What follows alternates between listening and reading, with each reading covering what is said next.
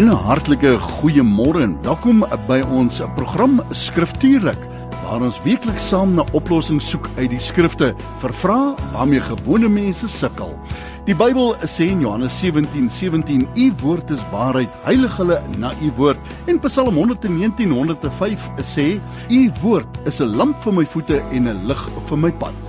Kom dan saam met ons vir die volgende uur, wanneer ons geen steen onaangeraak laat om die waarheid te vind en lig te skyn op die vrae uit die skrifte waarmee ek en jy moontlik kan worstel nie. Kry dus gou jou Bybel en kom ondersoek saam met ons die skrifte. Dis mos nou skriftuurlik. Our family is just getting bigger and bigger. Welcome to 657 AM. That's where you tune to. A warm-hearted good morning from God's Footstool here in Kilner Park in Pretoria.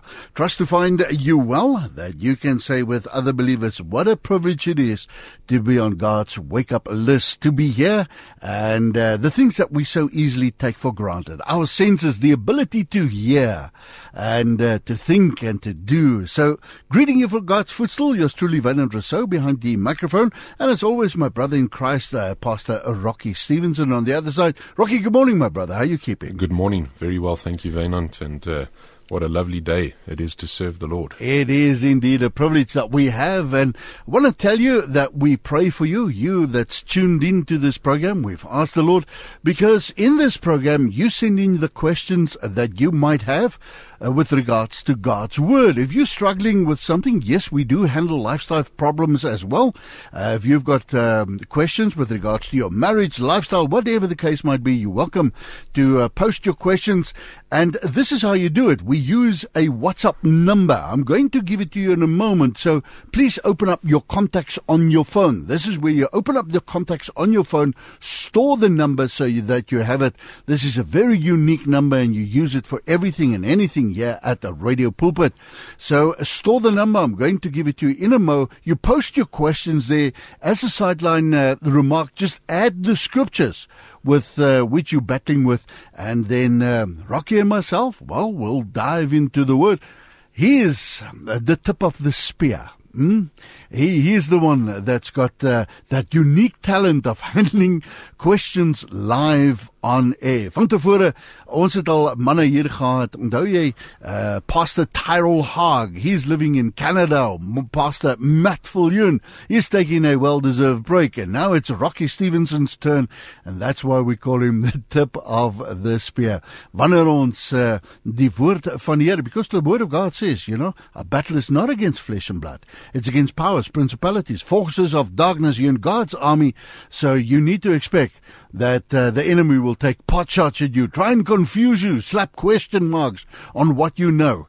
And in this program, we tackle those issues. So, here's the number, 082. Have you got that? 082.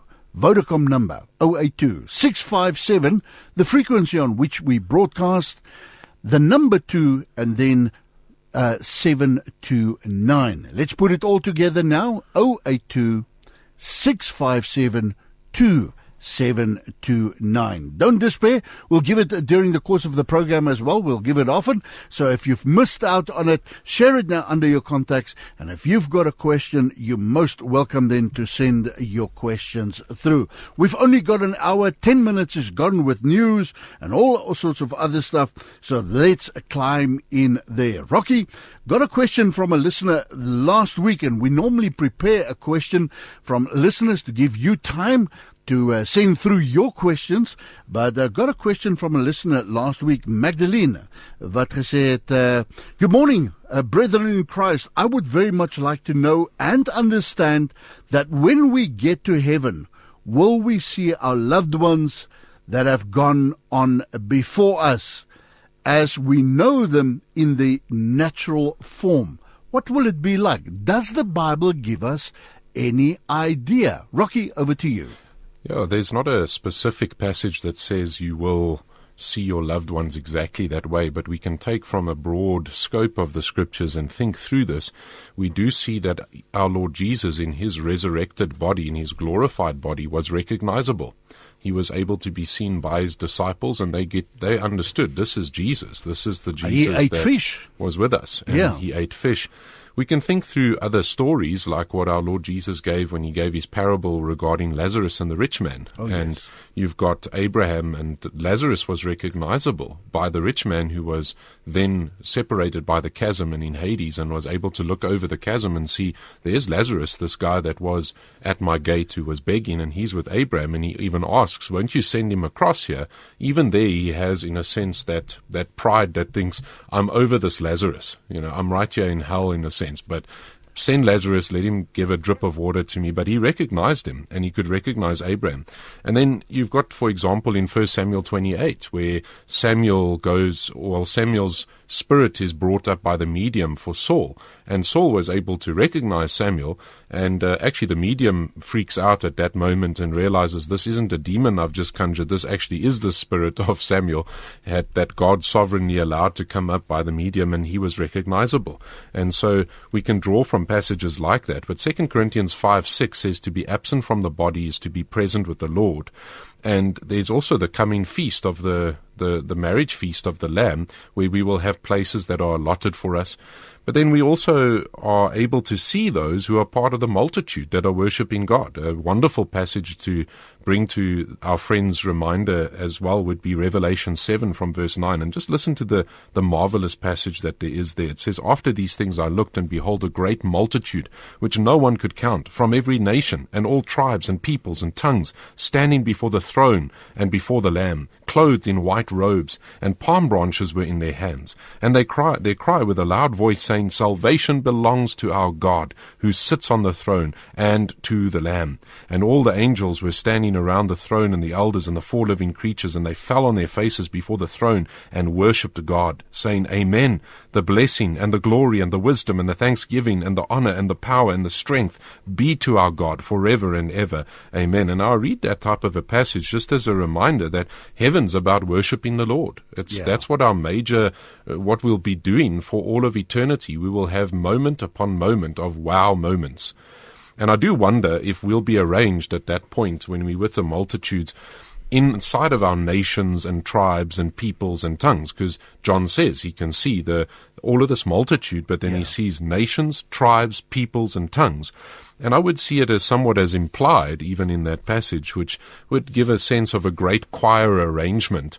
And in a way, you would think maybe even at that point being allocated within your local churches or within your peoples, within your nations, within the groups that you were in. And you'll recognize a number of the people that are around you. But part of answering this question, however, it does lead us to the reality that there'll only be certain people inside of heaven. So when you ask the question, will I see all my loved ones?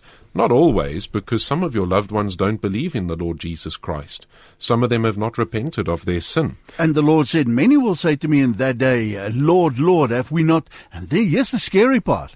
Yes, Matthew chapter 7. Yeah, done miracles, done great things in your name, and he will say, depart from me. Cast out demons even. Cast out demons even. Depart from me, I never knew you. And that passage is such a fascinating one. If you read it even inside of the original, Kurios, it's Lord, Lord. It was the title that they knew Jesus. Yeah. But the problem is that Jesus didn't know them. And that's where the big issue comes. They knew of who he is, and you get a lot of that cultural kind of a Christianity. But it's only those who have not rejected the Lord Jesus in who the Lord Jesus really is. In other words, not making up some other Jesus that's a figment of our imagination or a Jesus that would be comfortable with us, but really turning to the Jesus of the Scriptures. Revelation. Rocky, can I interrupt? Sure. May I ask, because the Bible speaks about another demon, another Jesus and another gospel, isn't it? Yeah, well, Paul says, don't let yourselves be bewitched by a different gospel. And then he kind of corrects that and says, though there is no actual other gospel, because the real gospel is the only gospel. Right. But people do come with a works-based ideology and say, you got to add these things. Yes, Jesus saved you to get you to the point of 0. He took your sins from you, but then you got to keep yourself there, or you've got to do a bunch of these things. We don't see that as scriptural. The scriptures teach that you are saved by grace alone, through faith alone, by Christ alone, by the scriptures alone, for the glory of God alone. This is what the scriptures uphold for us. But what many a man does is they love to have a works-based thinking regarding salvation. And if they manage to get over that hurdle and say, yes, I'm saved by grace, they might think to themselves, well, I'm kept saved by works. Whereas we don't see that. The Christian does what he does out of love for the Father in Christ, and he lives a Christian life not to get grace, but he does it because of grace. All right. And in light of that mercy, he presents himself as a living sacrifice, Romans 12. It's a life-giving, life-changing topic, that simple question that the listeners ask. But how will I know then? There's none so blind than the blind. There's none so deaf than the deaf themselves. How will I know then, Rocky, if I will see my loved ones in heaven? How will I know if I'm not saved? Can I know that I'm not saved? You can. The Bible does teach us that you will know them by their fruit. You will know if the root is rotten, if the fruit is rotten of that tree. If you're not bearing any Christian fruit, and if you don't have the fruit of the Spirit, which is in the singular Galatians 5, and you're actually practicing the works of the evil one and the works of the flesh, as opposed to the works of the Spirit, you would then be able to somehow discern. But the problem with being unsaved is that it's tremendously blinding. Yeah. When you are in sin, part of what sin does is it puts cataracts on your eyes, it puts earwax in your ears. But I guess part of the question that you're asking is, well, then how can I be saved? Or what must I do? And John 10 verse 9, Jesus says, I am the door. If anyone enters through me, he will be saved and will go in and out and find pasture. And that's that marvelous passage where Jesus talks about himself being the good shepherd who lays down his life for his sheep. Yeah. And the gospel is given even in that way. I want to ask this so that a 6-year-old can understand it. Somebody said if you can't explain it to a 6-year-old, you probably can't explain it to an adult as well. What does it mean going in by the door? What does it mean? Yes. I mean, Nicodemus asked, a man cannot go into his mother's womb again. What does it mean to be saved then? Yeah, the Lord Jesus is the only way to the Father, and he has been provided for us. Yeah. And so not only is he the way, but he's also the way in that sense. And this is similar to what even the Philippian jailer asked to the Apostle Paul in Acts chapter 16 from around verse 30, 33, somewhere there. Yeah. And what happened there is you had Paul and Silas that were locked up in jail, and they sing in hymns.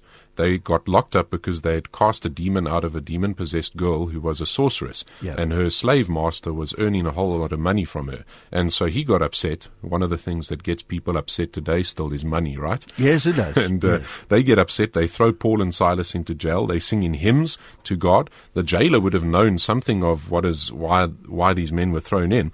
And in the night, there's an earthquake that breaks open the prison doors. And instead of earlier on in the book of Acts where you find Peter and John actually leaving the prison when the prison was opened, Paul doesn't. Silas doesn't. Even though their stocks fall off, and even though all of the other prisoners are set free, the Philippian jailer in the dark comes down. He's about to throw himself on his sword. Yeah. Because if you were a guard at a prison and the prisoners escaped, your life would be ransomed for the prisoner's life. You let these guys go, you now must give your life. And he was about to fall on his sword, actually as an act that would have saved, it would have been an honorable suicide in that type of time. In those contexts. And it would have also probably saved his family, because his family would have been killed with him had he not done something like that, falling on his sword. Yeah. But he's actually there, and after he brings them out, he says because Paul and Silas stop him, they say, don't fall on your sword, we're all here. And he brings them out. He's so shocked at the fact that all of the prisoners are there. Can you imagine the testimony of Paul and Silas in singing hymns in stocks, having just been beaten, that all of the other prisoners, when they're actually able to go free, don't go free? So the Philippian church really starts with a lady named Lydia and this Philippian jailer and probably a couple of prisoners. But he brings them out. He says, sirs, what must I do to be saved? So it's this simple question that you've asked even here. Yeah. And they said, believe in the Lord Jesus, and you will be saved. Not knowing of him, believe in him. Believe in him, believe and what? You will be saved. This Lord Jesus, the one who is now master over all. Yeah. Believe in the Lord Jesus, and you will be saved, you and your household. And they spoke the word of the Lord to him together.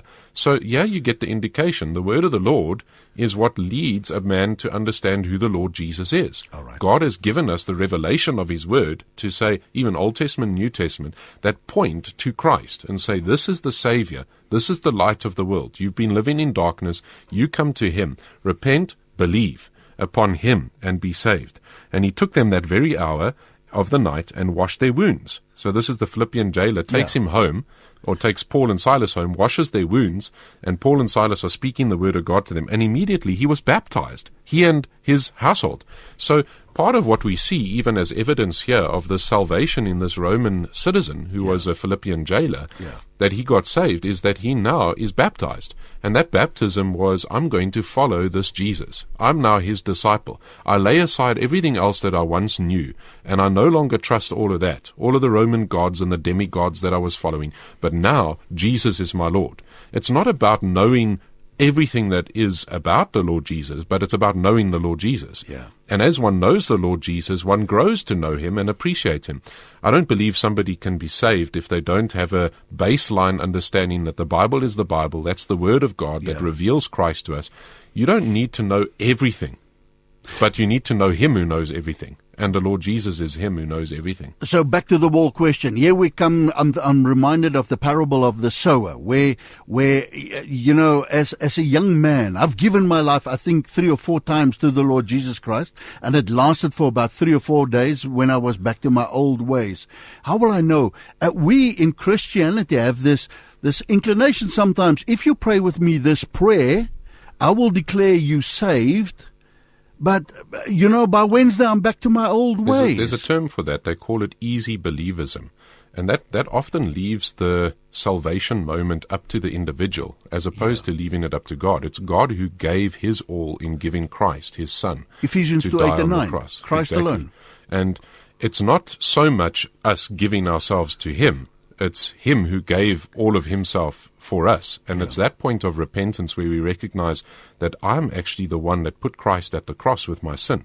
And so in a short, simple way is to recognize that you are a sinner. That's the first step in many respects. You know, people don't like that word. Yes, no, people hate that word because they love their sin. And that's what John 3:19 says to us. The light is coming to the world, but the people have loved darkness. All right. People love their sin. That's the reason that people sin.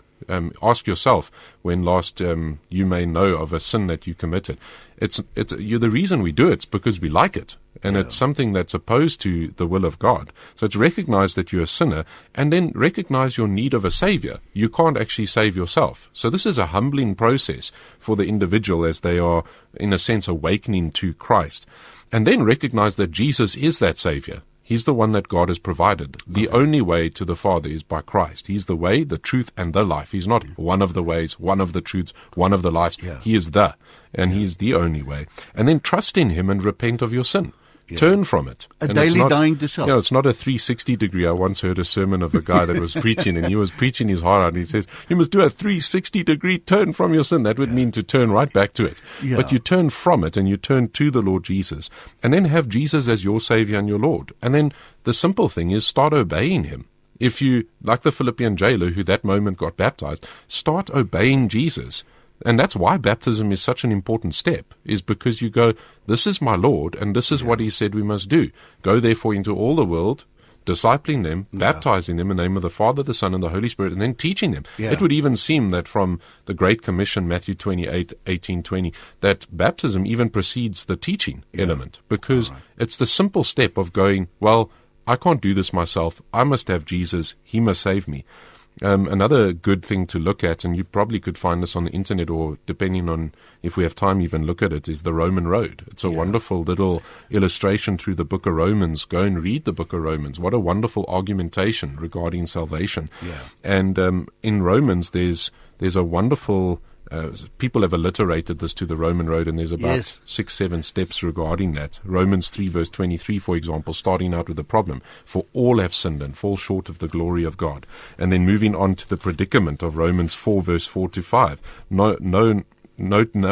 Now to the one who works, his wage is not counted according to grace, but according to what is due. But to the one who does not work, but believes upon Him who justifies the ungodly, his faith is counted as righteousness. And so there we see that there's nothing that a person can do to earn the merit of forgiveness or a right standing before God. They must have Christ. And then you move to the penalty, Romans 5 verse 12. Therefore, just as through one man sin entered the world, and death through sin, So death spread to all men because all sinned. That's the penalty. Sin demands a penalty. And that penalty is physical death, where the soul is then separated from the body. But then there's also spiritual death, where the soul is eternally separated from God. Wow. That's something that we sometimes don't realize. The eternal death is when the soul of a man is cast away from God for eternity into hell. That is a tremendously scary thought. And that's part of this payment for sin that you must give. But then God gives the provision. What does God give us in the provision? Romans 5 verse 8. But God demonstrated his own love for us, and hear this, in that while we were yet sinners, Christ died for us. Right at that moment of being enemies still, Christ dies for us. God loved us that much to provide Jesus Christ, his Son, to take our place at the cross and then pay the penalty for our sin. And as you work through this Roman road, there you then see the pardon. In Romans 6 verse 23, for the wages of sin is death, but the gracious gift of God, you get that? The gracious gift of God. It's nothing you did to do this. Yeah. It's not your person, it's not your works, it's his person, his works. The gracious gift of God is eternal life in Christ Jesus our Lord. Yeah. So God, in grace, freely gives eternal life to every person who will receive forgiveness for their sins through Jesus Christ. Yeah. It's as simple as look and live. You know, that was one of the sermons that actually, there was a deacon that was preaching that, and Charles Spurgeon was in a cold night, came into a church, and the pastor didn't arrive because of all the snow, and one of these elderly deacons gets up and he preaches a sermon about look and live, and Charles Spurgeon is saved, and he learns that this is the way that you actually get saved. Yeah. And then you see the process, and that's the last step of the Roman road, Romans 10, verse 9 to 10. Listen to this marvelous passage, that if you confess with your mouth that Jesus as Lord and believe in your heart that God raised him from the dead, you will be saved. That's as simple as a 6-year-old needs it, as simple as a 60-year-old needs it, as simple as a 16-year-old in my Bible, the key to eternal life. Yes, and verse 10 says, for with the heart a person believes. Yeah. Now, we can't make that happen in somebody. Yeah. God does that within a person. Yeah. With the heart one believes, leading to righteousness, and with the mouth he confesses, leading to salvation. Wow. So this is marvelous. So as simple as that, if you're listening this morning and you haven't done that, it's as simple as believe in your heart that God raised Jesus from the grave, and then confess with your mouth, Jesus is Lord. You cannot do that apart from the Spirit of God working within you. You will have all these other excuses if you do not have the Spirit of God humbling you to that point. Yeah. So people must turn to the risen Lord Jesus Christ in faith, and they must trust in him alone, apart from all human merit. You don't think I'm a good person because I did X, Y, Z, and I gave some... I pray 5 times a day, I go to church... I walked some older lady across the road and got a scout badge or whatever it is, you know. Yeah. That's the way that we often like to think, because we want to pat ourselves on the back. Yeah. But the only boast that the Christian has is in Christ alone and his finished work at the cross. And he delivers us from our sins. He brings us into a relationship with God. Christ is the way. And we must know him, but he must know us. My sheep hear my voice, I know them, and they follow me, John 10:27. So should we steer clear from declaring each other saved? If you pray with me this prayer, I cannot say, because by the fruit I will recognize, I will know in years to come if you are truly a saved, born-again, blood-bought, covenant child of the Most High God, because I recognize you by the fruit. Yeah, I think we do need to be careful there, Wynand. I think you've made a good observation there. Even for us that baptize what we say believers, we actually don't do that. We don't do baptism of believers. We do baptism of professing believers. Yeah. A person professes. They say, Jesus is my Lord. You ask that person, well, have you come under any compulsion by anybody else? Did anyone else do this? No, I did this myself. I've chosen to do this.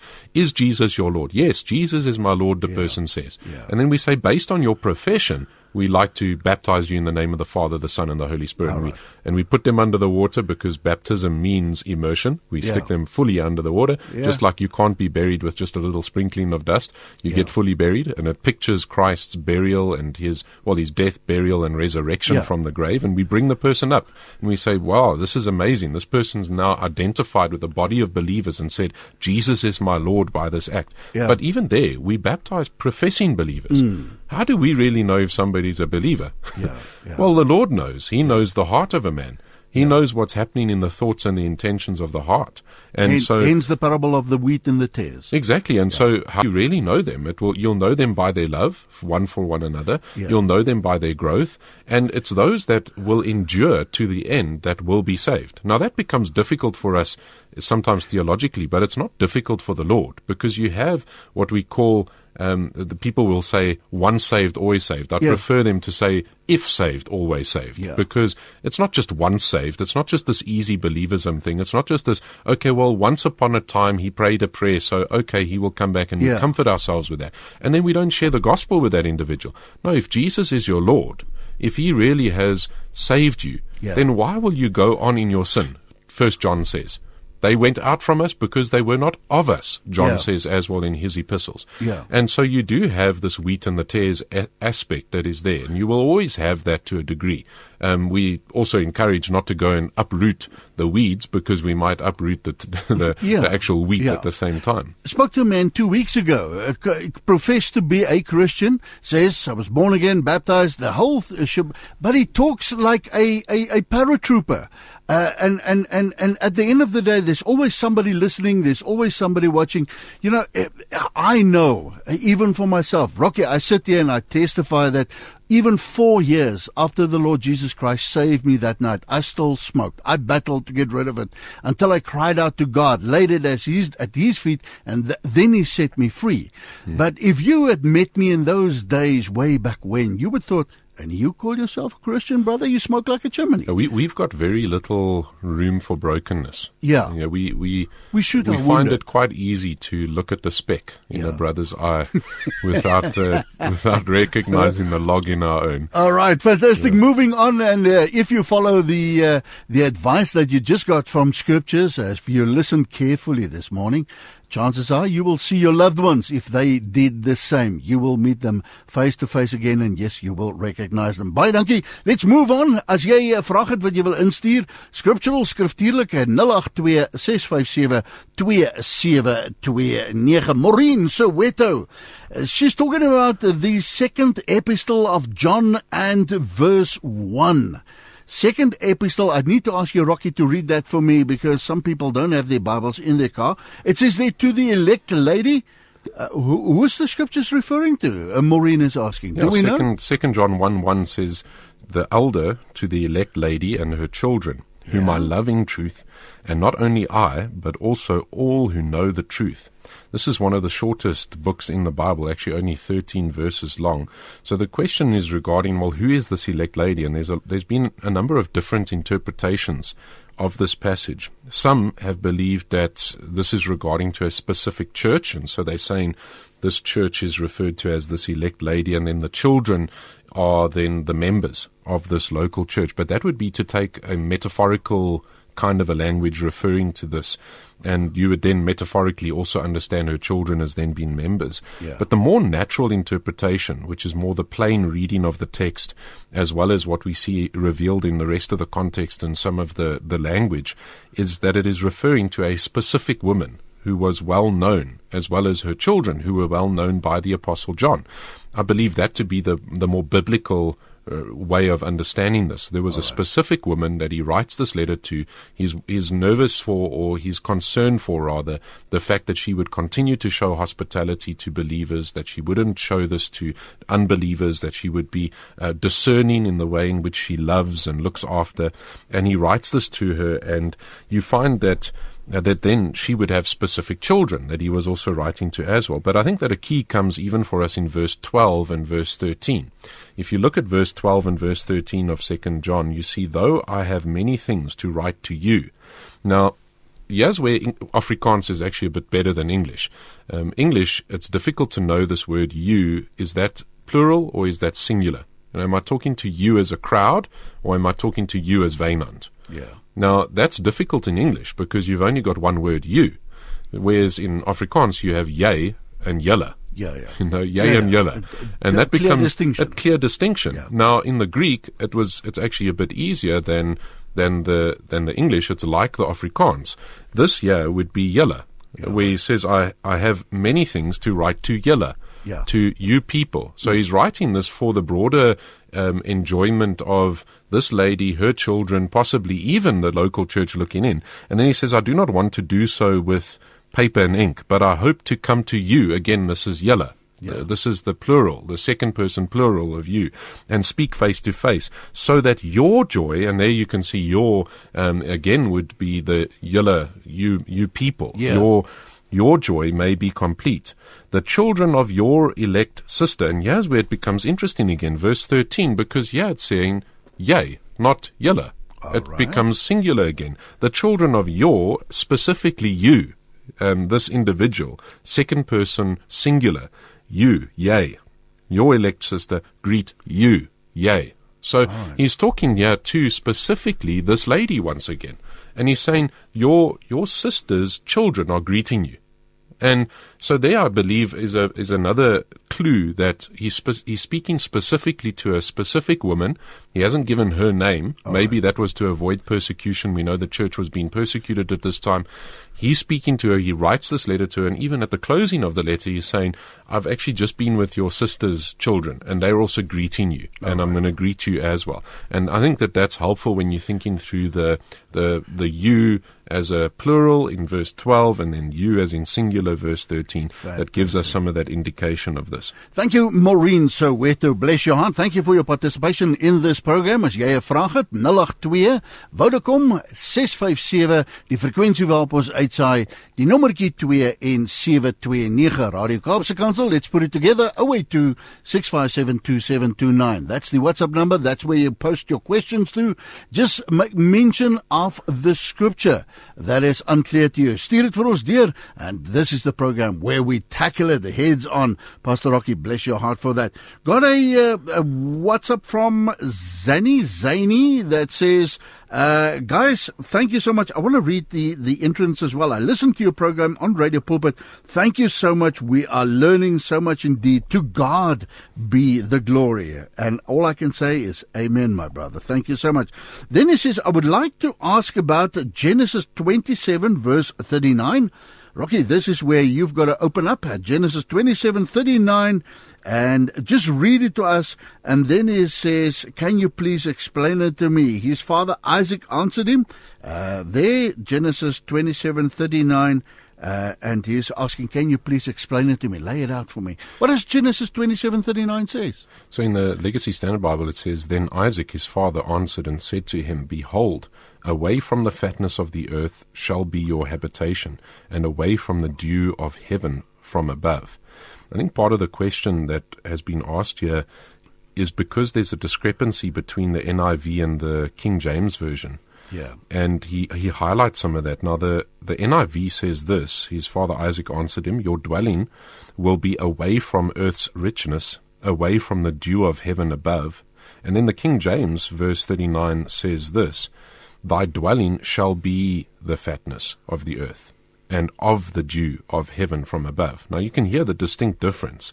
So the one says away from earth's riches, away from the dew of heaven, that's the NIV above. And then the King James says, thy dwelling shall be the fatness of the earth, and of the dew of heaven from above. Now that's two separate understandings. All right. And it would seem that these two translations don't say the same thing. Wow. And so I think that our listener has picked up on some of that when he was reading and probably comparing these two translations. Yes. And that's good. It's good that we do that. We must remember that a translation is a wonderful tool for us. Yeah. It's a tool that has been prepared for us. And oftentimes a translation has been worked on by a marvelous team of people that have worked together and have looked at different manuscripts, and they've done something called textual criticism.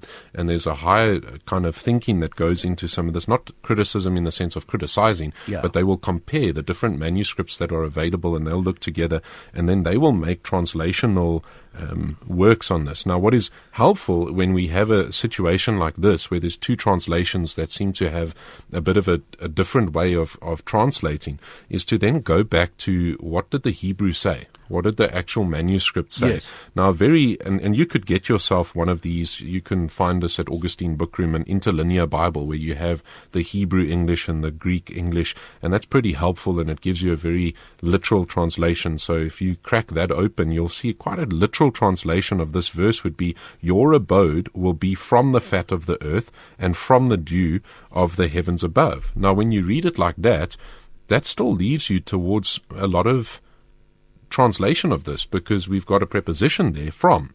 So, but what do we mean by this from? Your abode will be from. Now, that could be taken either the way the King James took it or the way the NIV took it.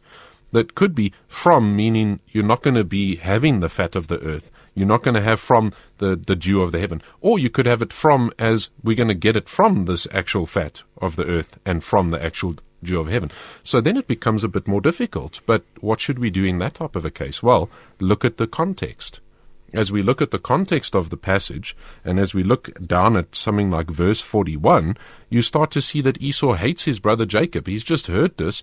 Now, if he was giving him a blessing and saying, hey, you're going to eat of the fat of the land, that's how the King James in a sense gives it, and you're going to eat of the dew of heaven, this sounds like it's actually a pretty good blessing.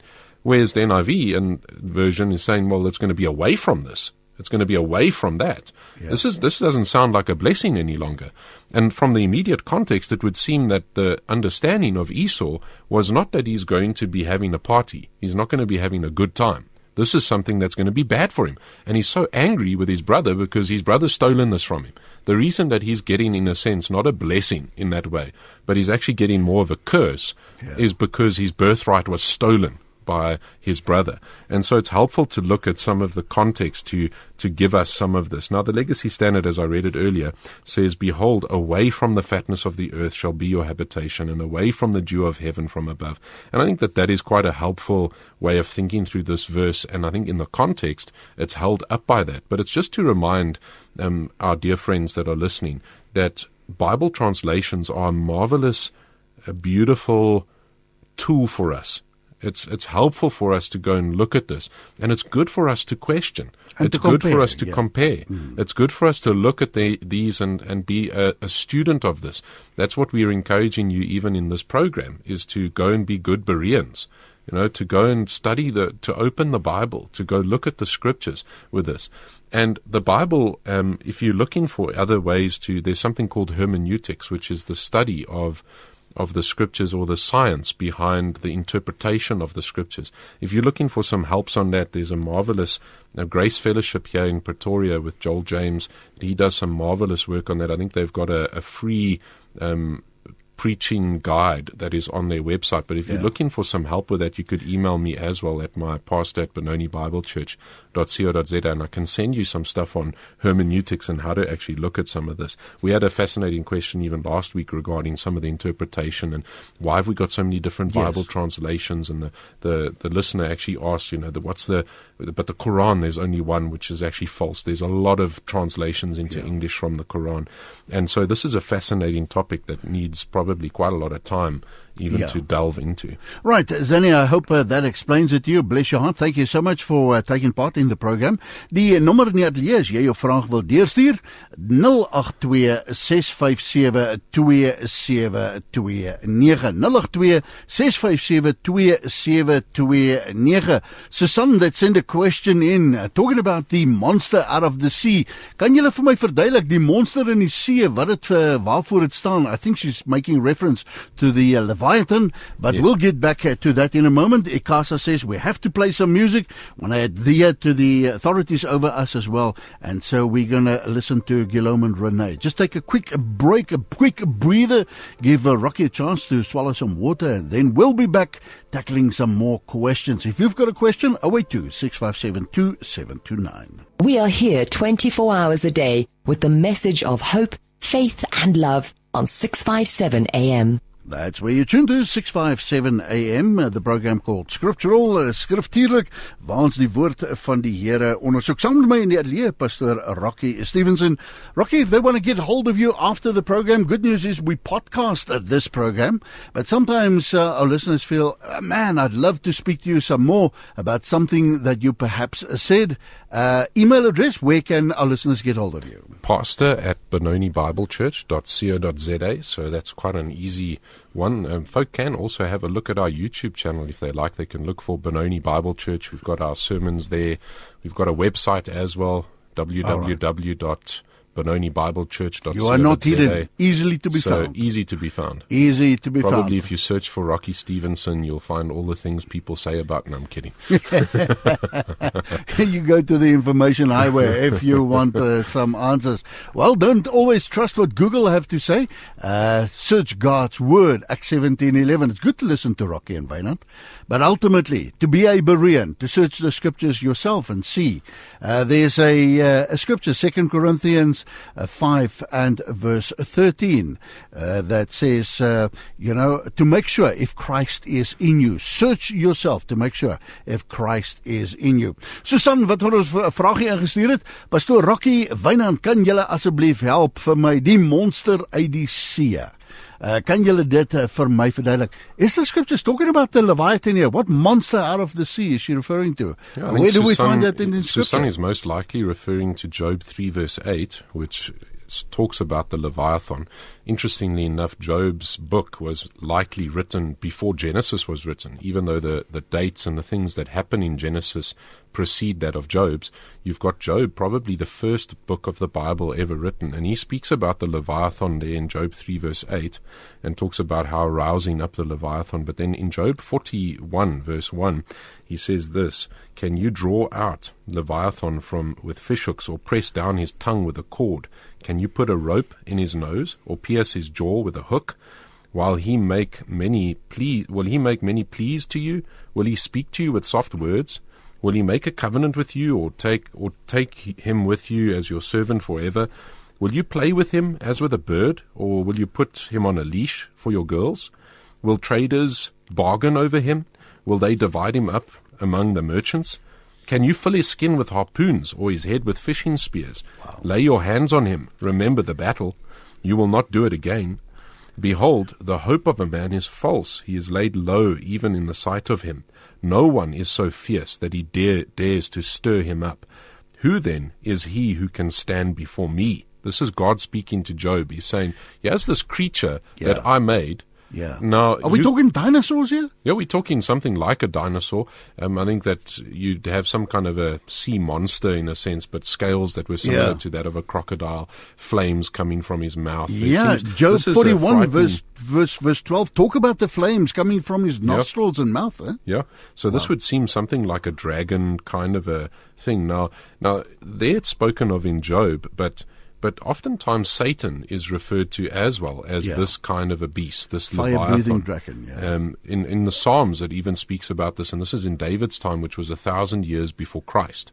And so you've got years before the Lord Jesus is born. It would seem that the Leviathan was still something literally around. Psalm 104 says, "There go the ships and Leviathan, which you formed to play in it." This Leviathan creature that would be some kind of sea monster, kind of a Loch Ness, if you want to call it. Well, there's lots of folklore around, and we hardly explored the depths of the ocean. Do you think this animal has died out? Yeah, I wonder as well, if there are some creatures similar to this that are at the very depths. But we do see Leviathan even mentioned later on in the book of Revelation as well. And you've got, in a sense, this battle with Leviathan in a more, Satan kind of a way, as he's referred to as this type of a beast. That was there. So even Isaiah chapter 27 verse 1 makes reference, and it says, "In that day the Lord will with his hard and great and strong sword will crush and will punish Leviathan, the fleeing serpent, Leviathan, the twisting serpent, and he will slay the dragon that is in the sea." Funny enough, you actually have some organizations today that still like to put a post with a Leviathan wrapped around it. Yes. And you have this idea of him being absolutely destroyed. And you see it a lot in Japanese culture as well, with reference to dragons and on their flags, and you see it a lot there. But ultimately, it's what God's word has to say about it, isn't it? For sure. Right, so baie dankie. Susan, ek hoop daai ene maak vir jou sin. Nicoline, jy's volgende. Rocky, we've literally got 3 minutes left in this program and still so many questions. Good day, guys. Can you please explain to me, should a person drink alcohol? The Bible says, do not be drunk with wine, Ephesians 5 and verse 18. Should a person, it didn't say a Christian, it just said a person, well, let's bring it closer to him. Are we as Christians allowed to use alcohol? So, this is a wisdom question as well. I personally don't drink any alcohol at all, and there's a number of reasons for that. I'm not going to be able to explain all of it in 3 minutes, but we do find the Apostle Paul actually encouraging a little bit of drinking of wine for Timothy. In 1 Timothy 5:23 says, no longer drink only water, but use a little wine for the sake of your stomach and your frequent ailments. Right. Now, a lot of the time, if you had brackish water at that time that had been standing a bit, if you mixed a bit of wine in, it would actually cleanse and form a cleansing agent within the water to make the water better. And it would seem Timothy was having stomach issues, and Paul says to him, hey, don't just drink the water now. Mix a bit of wine and use a bit of wisdom, use a bit of common sense. The Bible's not against common sense and against helping us with these things. And now we do know that there's various elements, even antioxidants within fermented foods, within fermented drink. You have some of that even, you can mix a millipap kind of a thing. They do it in Lesotho, and it makes a bit of a fermented thing. And sometimes that's actually helpful for the gut. It puts a good biome within the gut. And so Paul actually encourages a little bit of this. But to become drunk with this and to become intoxicated with this is against, obviously, the scriptures. In Ephesians 5, that section there in verse 18, it's said in the contrast of being filled with the Spirit. And so that debauchery that the intoxication of wine leads you towards is that you actually move under the influence of then that wine in that sense. And he's putting that in contrast to being influenced by the Holy Spirit and going the way of the Holy Spirit. In a sense, the believer ought to be moved by the Spirit of God, not by any other form of intoxication. All right. We must be careful, however. Once, many years ago, on the radio station down in P, I made the mistake of saying there's nothing wrong with wine, and a alcoholic that the Lord had set free, it said to me, brother, that's detrimental words. Yes. Please don't be a stumbling block unto me. And so that's why it does need much wisdom. I do think that today there's so much that we can enjoy as far as drinks that you don't really need to ever turn towards alcohol. But there may be some kind of a medical reason, and medically we see that in 1 Timothy 5:23. Yeah, right. So you need the wisdom, and we pray that God's Spirit will give you that wisdom. Rocky, in closing, bless your heart, my brother. It's all over and done with. The shortest hour of your life every week. Can you believe it? Just that email address again. It's pastor@benonibiblechurch.co.za. Next week, God willing, we'll be back to answer some more of your questions. Thank you so much for listening to this program. It's good to listen to Rocky and Wynand, but ultimately, be a Berean. Go search the scripture, Acts 17:11, to see if these things are so. Rocky, bless your heart. Have a safe journey back home. Thank you for joining us this morning. Playing out with coffee snobs of all things. There's something for you to drink. Enjoy it. Lied getiteld Skuiling. Tot volgende keer. Al wat oorbly dan om te sê is liefde groete en shalom. Ons sien volgende week weer as die Here wil.